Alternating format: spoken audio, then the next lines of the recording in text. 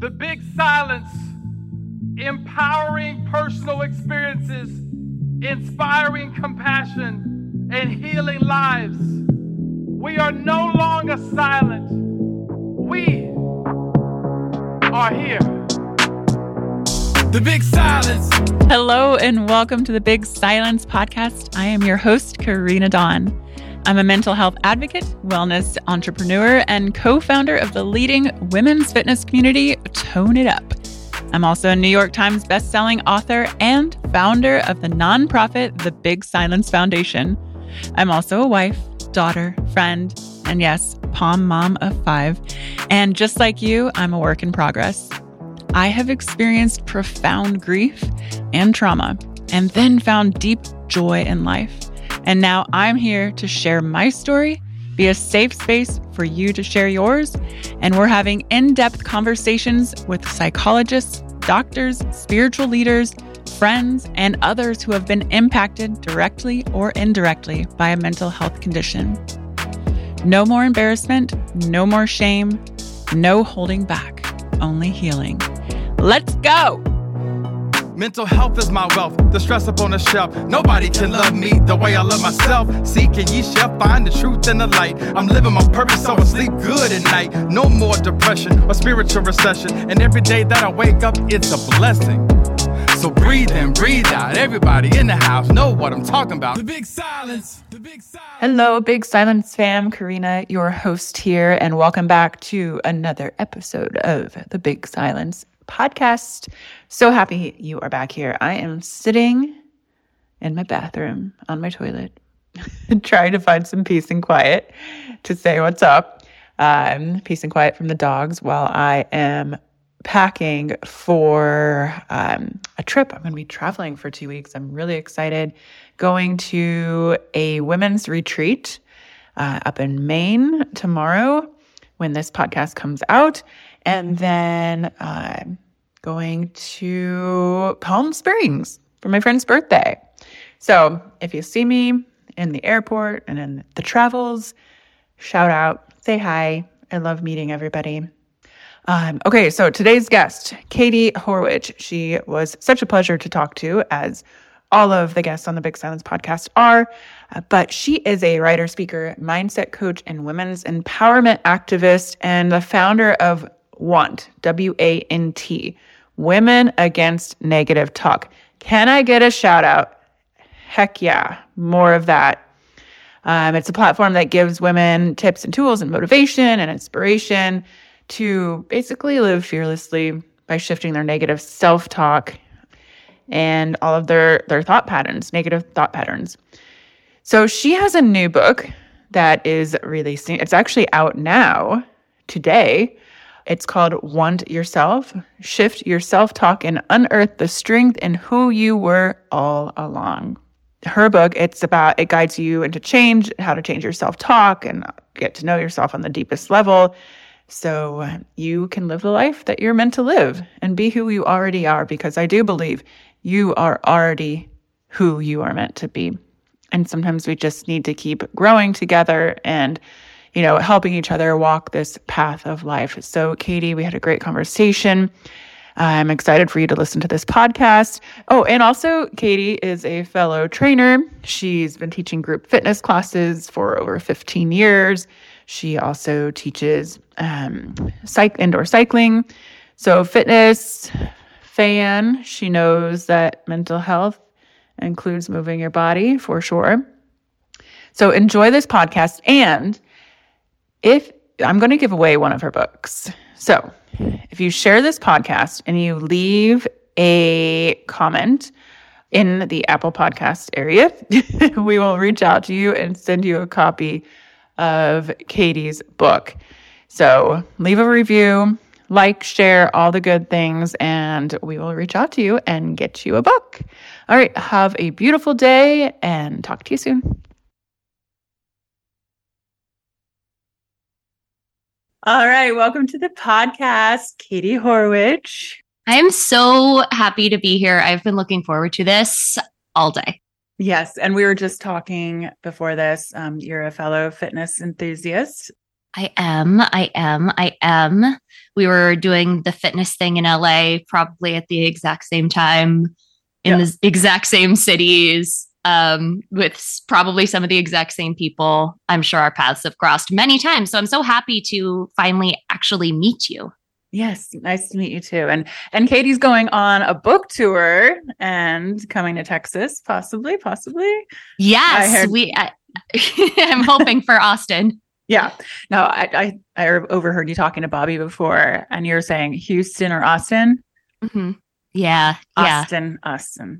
I love Austin. I've been twice, and I love the people. I love Congress. I love all of the music, the food, the antique shops. I love the whole vibe there. So I'm basically treating this book tour as where do I want to go on vacation? Yeah, it's like where do I want to go? Who do I want to see? What fun things do I want to do that I can invite other people into? Did you end up doing a book tour for your book?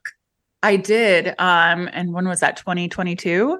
Mm-hmm. So we went to 8 or 9 different cities, and Bobby, who got to meet, he got his license to drive a 45-foot tour bus that we wrapped it in the Big Silence, and we drove across the country, starting in LA. We did Austin. We did do Houston,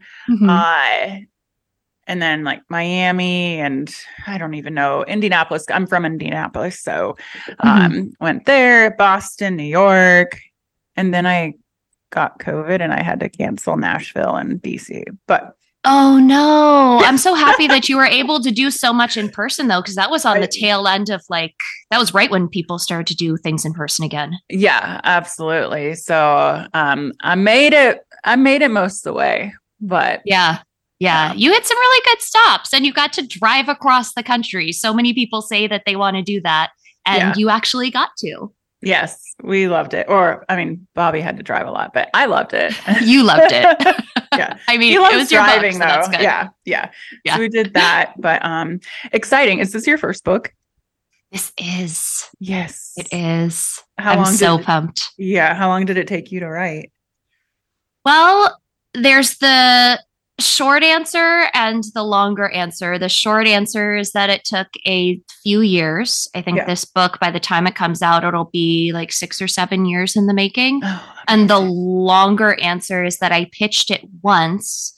I took a breather from pitching it, and then I decided that I wanted to know what I was standing behind. So without having a publisher or even an agent yet, I decided I was going to write the entire manuscript to see what this thing was. And I wrote it, and I was like, oh, this is the thing. And this is the thing that I'm willing to fight for. So it was sort of a stop and start. But I'm so happy that it happened the way that it did, as so many of these things happen in life. I think that I am ready for this experience in a way that maybe I wasn't even 5 years ago. And I feel like I'm very grounded in it, which I have heard many people can sort of get swept up in the process. So it feels very nourishing. I think that's the word. I love that too, because I sometimes know so many authors. I've known some authors and they've been on the podcast, and like, how do you pump out like 5 books in a year? It took me 5 years. Yeah, I was just talking to someone about that, where she was like, oh yeah, I'm working on my 8th book. And my brain had to sort of reconfigure for a second. But yeah, I am definitely someone who, even my writing style, I am not someone who, I've tried it, but I'm not someone who sits and is like, okay, you have this hour to this hour to write. I am someone who needs the mental and emotional space to sort of put together the puzzle pieces in my brain. And then once I get to the page or the computer, it sort of comes out there. But I've spent so much time internally because I am such an introvert, and it's a really busy place up there. Same. So it takes a little more time, but what ends up coming out feels just really, really rich. It feels very fulfilling once it's out there. Yeah. I agree with that. I'm talking about the writing process too, because I get a lot of questions. I'm like, how do I even start writing a book? Like, how do I go through this process? And it's for me too. I would have to spend like an hour to mentally prepare before I sat down and started writing and like slow the brain down, meditate, do what you got to do, like set up the space, light a candle, put the dogs outside, tell my husband to not bother me. Like it's definitely a process. And for the topic of yours too, for taking that long, I can imagine, because it's Want Yourself and you're all about women against negative self-talk. And I can imagine that through those years, you changed your own thoughts and who you were and developed as a woman in so many ways. Yeah. I got a question the other day about negative self-talk in the book writing process. And someone was saying, I don't even know if I have a lot of negative self-talk at this point in my life. Is this, you've been doing this work for so long. Is this still something that you experienced? Did you experience it while you were writing your book? And I like to think of negative self-talk as one dialect, if you will, of self-talk in general, which is this story that we're telling ourselves about ourselves 24/7. And so when it comes to negative self-talk, I found through my own experience, working with people, research, negative self-talk is really hard to just turn off and push away unless you are a robot, right? Because that is something that is so a part of the human experience. So there was, even though I've been doing this work for so long, I mean, it's been way over a decade now. Of course, I still have the negative self-talk that comes in. I had it come in during the book writing process. I still have it come in now. But where I am personally, I've realized that my turnover rate is way quicker than it ever has been before. So it's not about not experiencing it and stopping it entirely. It's about being able to make those shifts happen as quickly as possible without trying to chase the high or push down the low, which of course is easier said than done and takes a lot of time and dedication. So what are the tips and tricks of when you have those thoughts coming in, how do you let them flow out? Yeah. Well, I talk about this in the book, and the book is called Want Yourself, 3 words. So the self is isolated for a reason. A lot of people, when they think of negative self-talk, they jump straight to exactly what you were saying, the talk part of it, the words, the phrases that we're saying that don't feel good. But in order to make real lasting shifts, self-talk isn't good or bad. It's information. It's what we do with that information that matters. And so we actually, instead of starting with the talk part, have to get deeper and start with the base of the self-talk, which is the self part of self-talk. So what is you talk about self-like versus self-love. What is the difference that you talk about in your book? Because I know everyone's like, it's all about self-love, self-care day, this, that. Yeah, just love yourself. Go get a massage. Right. That's what it looks like to love yourself. I love that you brought this up because this is one of the things that I love talking about the most, because self-love, especially now, I think that over the last 10 years, this is probably due to social media. Self-love has become a very Instagrammable, tweetable, I don't know, TikTokable now thing that people talk about, where it's like a switch that flips. You either love yourself or you don't love yourself. And if you think these things or feel these things, it must mean that you don't love yourself. I actually like thinking about self-love more along the lines of unconditional love. So talking about unconditional love when you're talking about your family or your friends, or I am a proud dog mother, as I know you are as well, unconditional love for her. I know. I mean, that is goals. You are living the dream, in my opinion. But we love these beings in our life unconditionally. And we have to look at what that means and then start to turn on ourselves. So if you think of someone that you love unconditionally, you don't necessarily like or agree with everything that they do. It doesn't mean that they never annoy you. Like, I love my dog, just because we were just talking about dogs. I love my dog unconditionally. Sometimes she's really, really getting on my nerves. It's the same with ourselves. So I like to think of it in terms of self-love versus self-like you just said. Mm-hmm. So it is okay to not like parts of yourself and still have that base of self-love underneath. Self-like and self-dislike are more of a fleeting thing. So if we can start to think about it like that, even just starting to think about it in a different context, whether we've bought into it or not yet, mm-hmm. that can start to really change the way that we notice how we interact with each other and with ourselves. That's two things that came to my mind when you said that. Number one, when you were talking about dogs and and loving them and liking them, the conversation that went in my head was Bobby, husband, and he's like, do you like me? Or do you just love me? I'm like, I love you. And sometimes I like you. Always love you. And I guess it's like giving that freedom to ourselves. Like, I always love myself.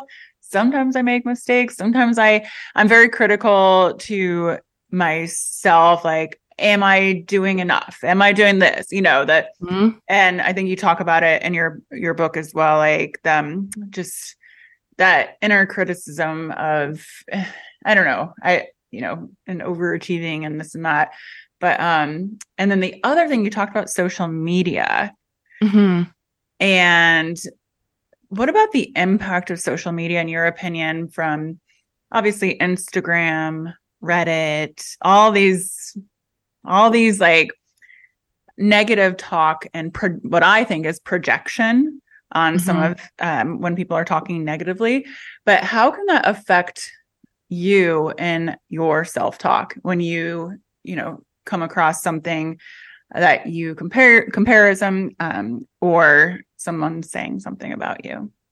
Yeah, I think the social media conversation, I thought that however many years ago when we were starting to see these studies coming out around mental health and social mm-hmm. media, particularly when it comes to younger people, particularly when it comes to younger girls and young women, I thought that when we started talking about that, I was like, cool, great, we're done here. Yeah.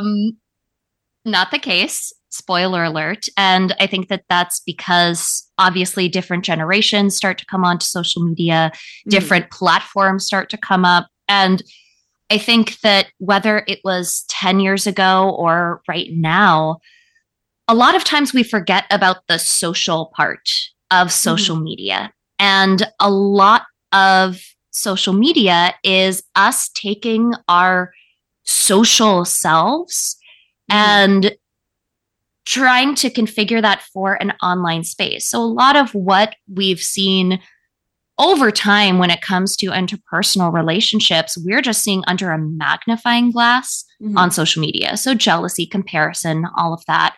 And I was just talking about this, this idea of jealousy and comparison and envy mm-hmm. when it comes to social media, because I think that's one part of the mental health conversation, right? Because we'll see people doing things. And of course, we're seeing not just one person's highlight reel, but we're seeing highlight reel after highlight reel.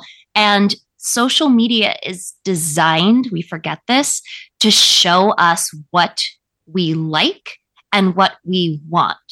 So if you're seeing a lot of, I don't know, accounts or posts about these sort of aspirational things or people doing things that you want in your life, but you don't feel like you're there, like that is on purpose. That is by design. So I think recognizing that, first of all, is really important. And also being able to figure out who do I want to be in the mix in social media mm-hmm. can be trickier than being in person with someone, of course, because we can choose where we go and who we show up with. And a lot of times we just see things seemingly out of the blue on social media.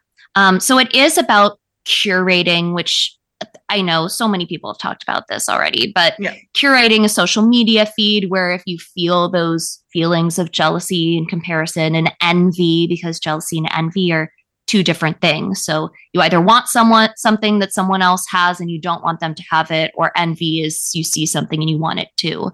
Being able to curate and take those people or those accounts that trigger those feelings out of your feed, or even muting them, that can be really helpful for a short-term solution. But when we talk about long-term, it really is about going deeper and asking yourself, who do I want to be in this situation?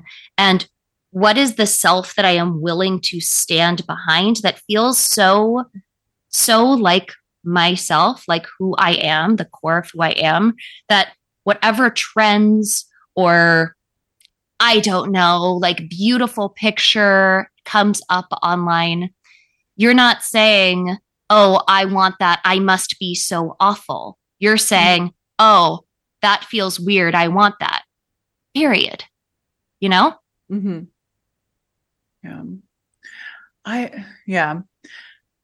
I mean, it is so interesting with social media, and I don't want to stay on that topic so much because there's a lot of conversation around it. But so think social. I always say like social media is now, but you grew up as a 80s, 90s girl, right? Yep. Same here. And I always talk about how I had like 17 magazine and. Yeah, and Tiger Beat. Oh, Tiger Beat, yeah. I mean, we were teenagers in the heyday of like paparazzi culture. That's a whole thing. Yes, and we were in LA. Were you out at all the clubs I was out at? Oh, I was out in LA. I was not a club person, but I will say where I lived was way out in sort of like outside of LA, the country part of the city. It is now become more well known because of the Kardashians. I grew up in Calabasas. Yes.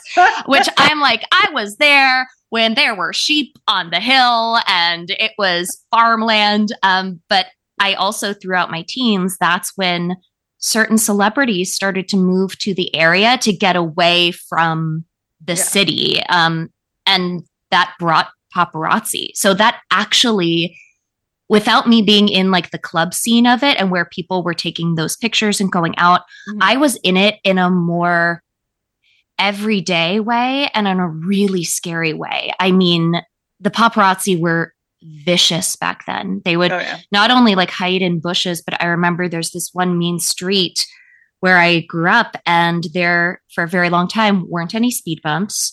There were no stop signs. There were no traffic lights, and they would just speed down to get those photos or that video no matter what. And so I think that literally brought it home for me in a way that maybe was unique to that area. Yeah, definitely. Calabasas. Yeah, I know. It has such an association now. It was a great place to grow up, though. Yeah. So, okay. In your prologue of your book, you talk about, because I want to go into like why you're so into speaking up about negative self-talk and how it came back. Number one, talking about our ancestors, your grandmother, our DNA, how it's put in us. And then I always say how Disney fucked us. You know, how you talk about The Little Mermaid. But go into your history there and your experience of realizing as a child how it was embedded in your head, that you had to, how you started negative self-talking to yourself, even at a young age, and comparing. Yeah. A lot of times these moments that we think are the moments that determine what our self-told story is, we think it's like this big moment that is going to shake the earth and there's like this big clear before and after. But what I found is that many times it's more about those micro moments that build over and over and over again that not only help you tell your story, but help you solidify that story within yourself as a truth. So one of my very first memories in life is when I was about 4 years old. I was always a highly sensitive, highly proprioceptive person, even when I was younger. And I felt things very deeply and also felt and heard the subtext of things, even if they weren't said in the room. And I feel like a lot of your listeners are probably listening to this and nodding their head because a lot of very deep and empathetic souls listen to this podcast. So, which is an amazing thing. Yeah. When I was about 4, like you said, I was just obsessed with all things Ariel, as I'm sure most little girls were in America in 1991. And my very first memory is being in preschool and being asked to draw essentially this mural for our preschool. So there was an ocean themed week and the class was making like finger painting an ocean. And my teachers asked if I wanted to draw Ariel and her friends to put in the ocean and basically display on the wall for all of the parents and all of everybody to see. I was so thrilled. I felt like I had just been offered a residency at the Whitney or the Met. This was like my moment because I was also an artist. I loved to draw. Mm-hmm. And so I took the butcher paper, drew out Ariel, Flounder, Sebastian, some seahorses because like, why not? If we're here, let's just go for it. And then my teacher took it away. And I forget if it was the same day or if it was slightly after, but I remember when the board was unveiled, if you will. And I saw my artwork that was life-sized to me because I was so small at the time, seeing it up on the wall. And I was looking at it like, I can't believe that I did this. This is so amazing. I was so proud of my achievements. And also, it was like, here was this thing that I drew on a piece of butcher paper, and now it's a part of this ocean and this bigger ecosystem. Mm-hmm. And I was transfixed by it. And then I heard my teacher right next to me snap, "Katie, get back in line. We're leaving." And what I hadn't noticed is that because this is preschool, the rest of the class had started to file out of the classroom to go out to the playground. Now, I cannot jump into that teacher's head and know if her intention was to scold me or if she knew that that's what she sounded like. But to me, I felt like I have done something awful. I have not only not followed the rules, not only have I not been paying attention, because rules and paying attention were very, very big to me growing up, but I was doing all that while I was focusing on myself. How dare I? How selfish, how conceited. I didn't necessarily have the words to think that yet, right? But the feelings that I felt were there. And in that moment, because I was so young and because that moment rattled me so hard, I started to pick up cues that started to mirror that moment of, well, if you take pride in your accomplishments, your achievements, yourself, then you must be completely full of it. Confidence is being narcissistic or vain. And I also realized that I got a lot of praise for these things like my artwork, or later I got into theater. I was a musical theater major. That was a whole other part of my career at one point. I realized that that was something that I got a lot of praise for and people wanted me to do. So I developed this idea that I have to be, like you were talking about before, not just type A, I have to be the best. I have to show up for all of the things. I have to be there and I have to be on, but I can never stop and smell these proverbial roses in my own garden, because if I do that, it's all going to go away and I am going to be known as Katie, the person who did not follow the rules, who did not get in line, and who is a very, very, very stuck up person. So yeah, you talk maybe in chapter 2, you talk about, am I likable or am I too much? If I don't give 110%, every moment of every day will I fade away. Mm-hmm. Is that part of maybe something that came out of that moment as a kid? Yeah. I think that moment was inside of me, talking about being the introvert with the very loud brain. Yeah. That was a moment that really stuck with me. And the thing about self-talk, like I said, it's not good or bad. It's information. And we draw proof from our lives to solidify this information in our brain. And it becomes something that's habitual.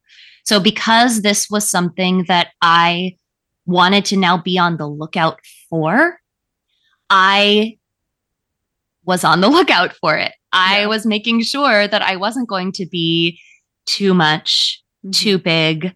I wanted to make sure that I was likable enough, but not too much, and I couldn't recognize it. It was really built in that moment. And then over these smaller moments, like we talked about, everything from conversations that I overheard from the adults in my life to the magazines that I picked up as a kid, then as a teen, that really weren't about the things that we talk about today, the way that we talk about it. We have such a wonderful, robust mental and emotional wellness conversation that goes on in 2023. We still have a long ways to go, but it can be really easy to take that for granted and forget how rough it was. Yeah. And how rough it was everywhere. Yeah. I totally agree with that. So you came up with something, it's how breaking down the 4 steps of self. Can we talk about that? Because I feel like that's a good tip and takeaway for the listeners.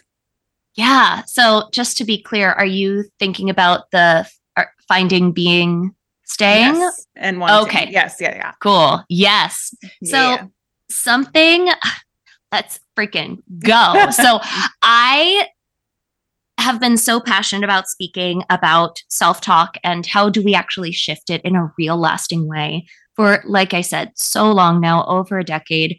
What I realized was happening a lot of times, even when great conversations were happening, people weren't given a robust toolkit or sort of a framework to start to shift their self-talk, especially in the early days of that self-talk and mental health conversation. You know, I love an affirmation, love not dissing affirmations. However, affirmations are one tool. And if you think about an actual toolkit, if you are given a hammer and you're told that you need to go build a house, well, of course you're going to get frustrated that you can't build the house because you only have a hammer.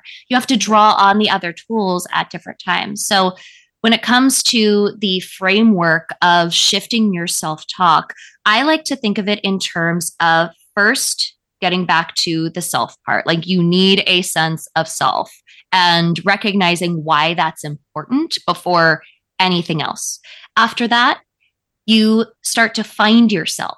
Okay, so this self, this true core of who I am, who is that person? No matter how I feel about that person or not, just like, who is this person? Then it's about taking that self, who you are on the inside, and being yourself out loud. So really taking that Venn diagram between who you say you are and who you are in the world and making it into a circle.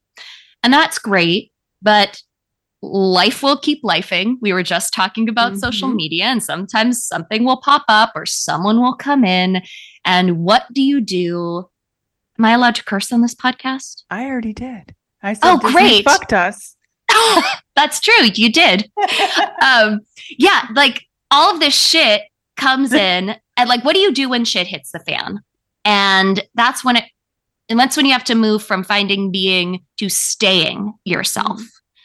After that, that's when you are able to be in a place where hopefully you are able to explore what it means to want the self that you have. Because a lot of people, like we talked about with self-love, will try and jump there so quickly.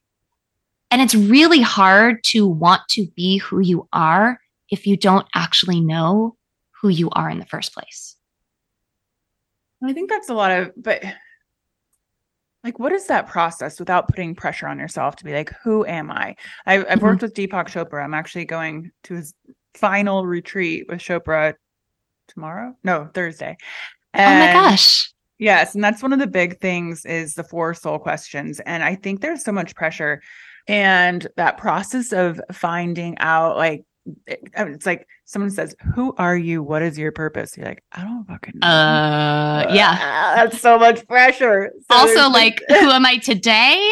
Who am I going to be in like 3 years? Who was I yesterday? You know, like, I agree. Yeah. So there's these 4 soul questions that, and on the Tone It Up app, I do this meditation, but, and it's important to know that when you think about this stuff, to not put so much pressure on yourself to have the answer. But if you meditate in it, it naturally will come to you, but you could do it daily. So it's the who am I internal question, but don't try to answer it. Like my belief is if you meditate on this daily, the answers will come. You just have to release that, like, I would say anxiety of not knowing, like, who am I? It's too much pressure. What do I really want? What are my deepest desires? Meditate on that. And then what is my purpose?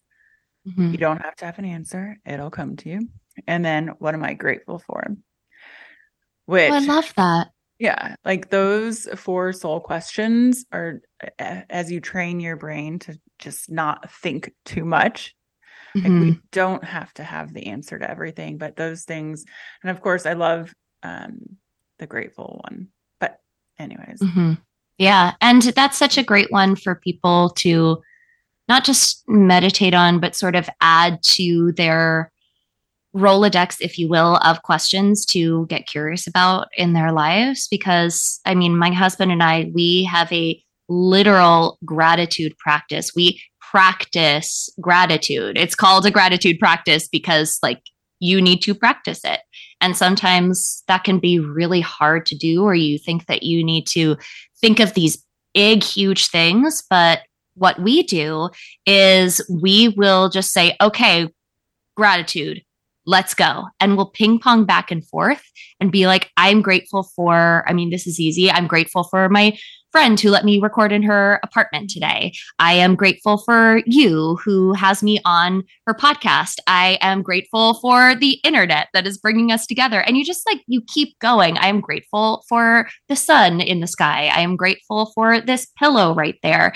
And once you get into that practice of gratitude, then it starts to become habitual versus what you're talking about is I think that people do put pressure on themselves, I know that many people put pressure on themselves to have these answers of who am I? What's my purpose? What am I grateful for right away? And to have them be like life shattering answers, right?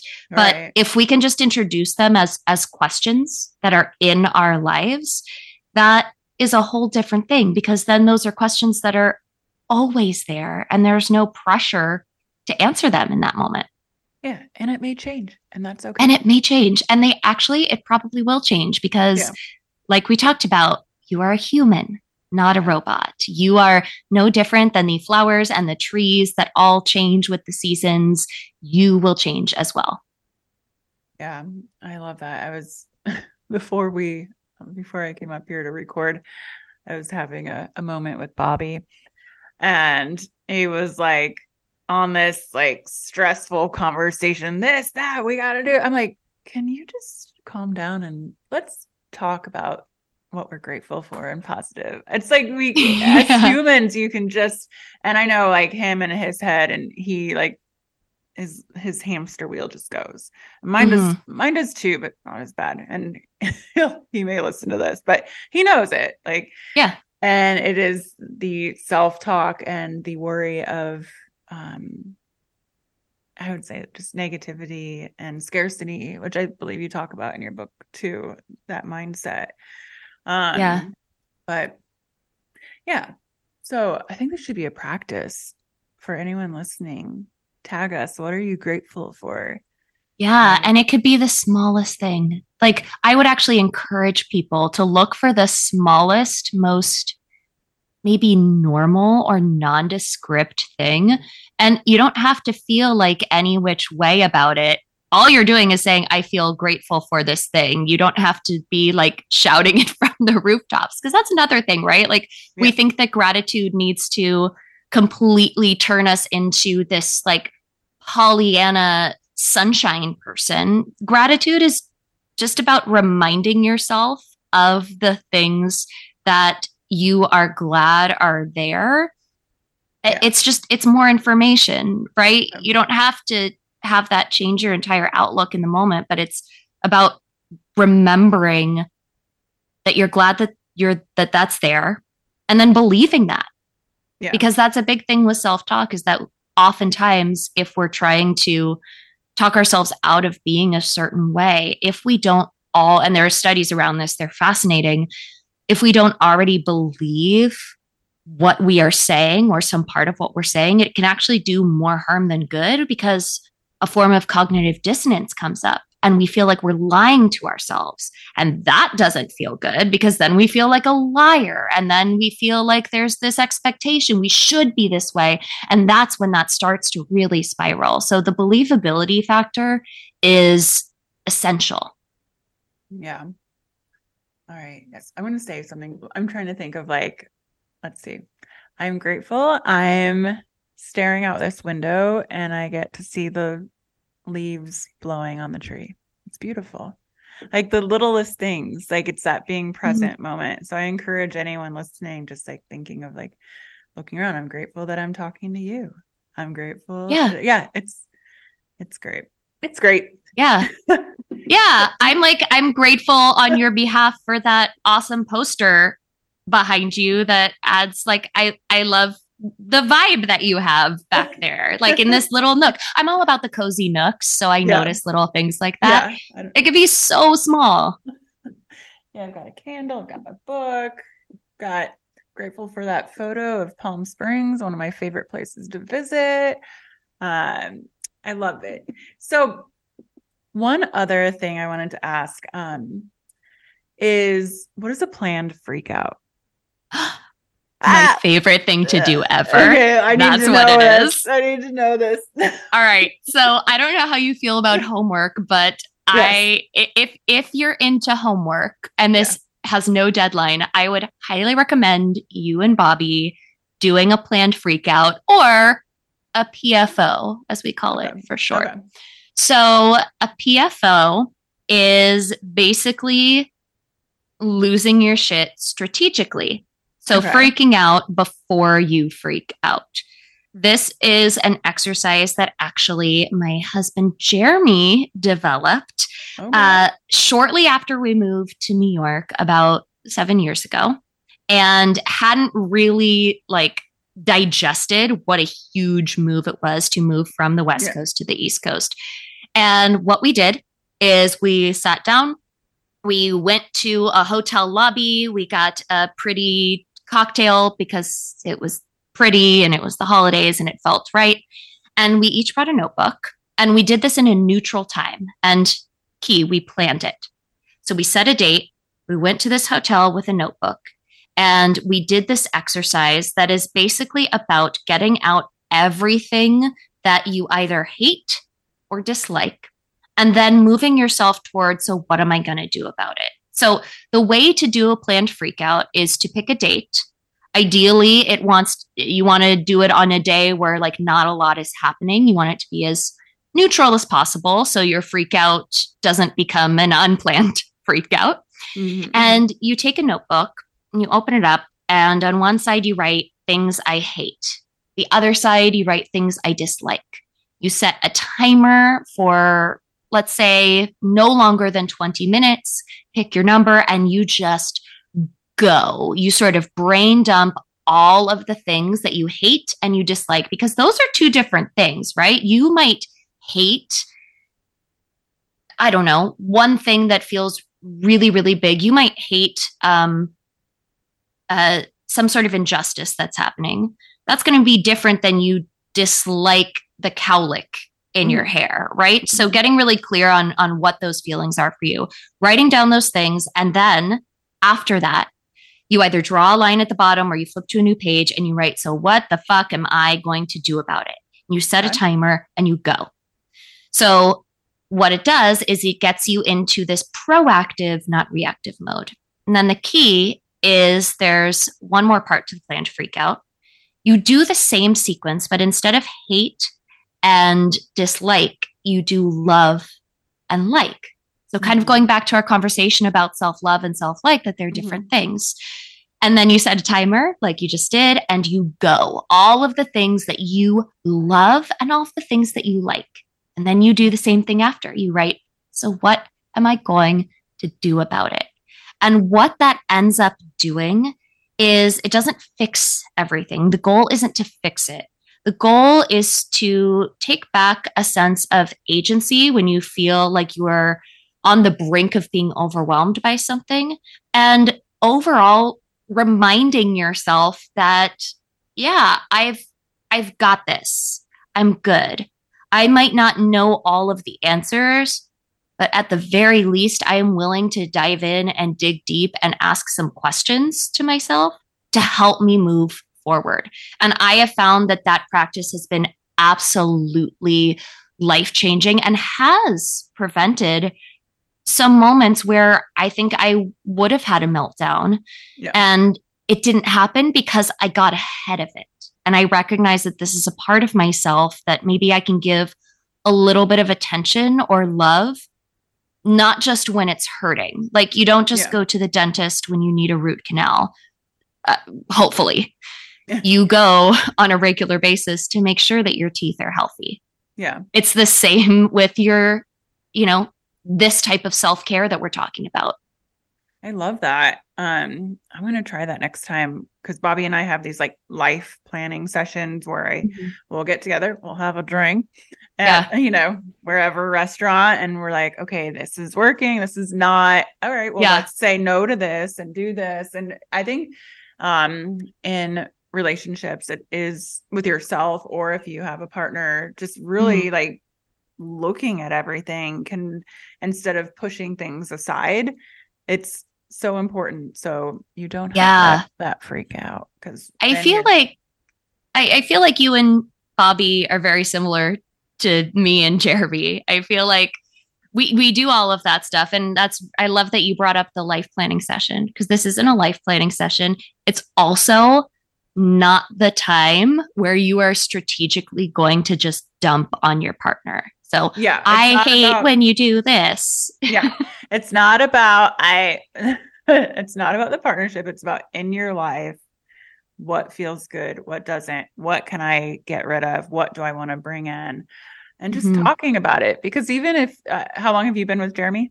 We've been together for 10 years. Okay. I think Bobby and I are like somewhere between 10 and 12. I don't around the same time, but we are so busy all the time that sometimes when you communicate, it can be negative, or you're not really planning, or just stuff pops in and I need this done, that, and it's more like business sort of, and so just that you have to almost set aside that time to make communication and feelings and needs a priority.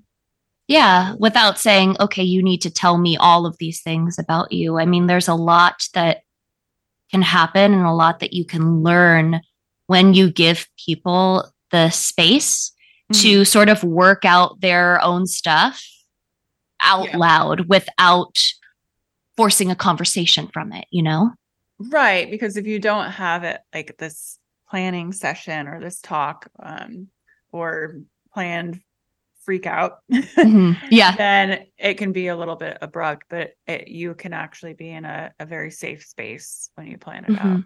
Yeah. And speaking of the find, be, stay, want yourself, it's a great way to stay yourself when life is happening and you feel like, maybe it's easy to get swept up in the whirlwind of it all. It's a way to come back to, all right, who am I? What do I hate? What do I not like? What do I love? What do I like? And what am I willing to do to feel the way I want to feel? Yeah. I love that, Katie. I'm going to leave it on that. We've got a lot of homework for everyone. Yeah. Y'all have a lot of homework to do, and we want to hear about it. This is fitting because I was always the person in class who would like ask if we had homework that night when there was never homework. Yeah, but it's good homework. It's good homework. There's no deadline. And if people buy the book, actually at the end of the book, I have a whole list of just the exercises so people can, people can reference that. And when I love a worksheet. I know, me too. When does the book come out? The book comes out October 3rd, wherever books are sold. Amazing. And we'll put everything and all the details on Katie in the show notes and all the fun stuff. And I better see you in Austin on tour. I will let you know. I'm so excited. I'm going to have to come to Austin now because I feel like, and I'll bring Jeremy with me and maybe we can all do a plan to freak out together. Oh, yeah. This was so much fun. I had such a blast. Thank you so much for having me. And I hope that this is helpful and is able to support the wonderful community that you have curated, because you have curated such a wonderful community.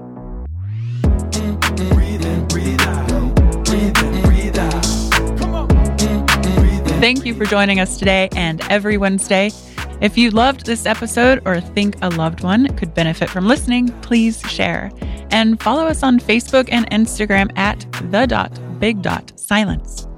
Head over to thebigsilence.com to sign up for our newsletter to stay in the loop for live events coming up and details on the release of my memoir, The Big Silence. And as always, we'd love a like, subscribe, and leave a review on anywhere the podcast can be found. I love you, and I will see you next Wednesday. The Big Silence. Breathe in, breathe out. Breathe in, breathe out. The Big Silence. Breathe in, breathe out. Breathe in, breathe out. The Big Silence. Breathe in, breathe out. Breathe in, breathe out. The Big Silence. The Big Silence.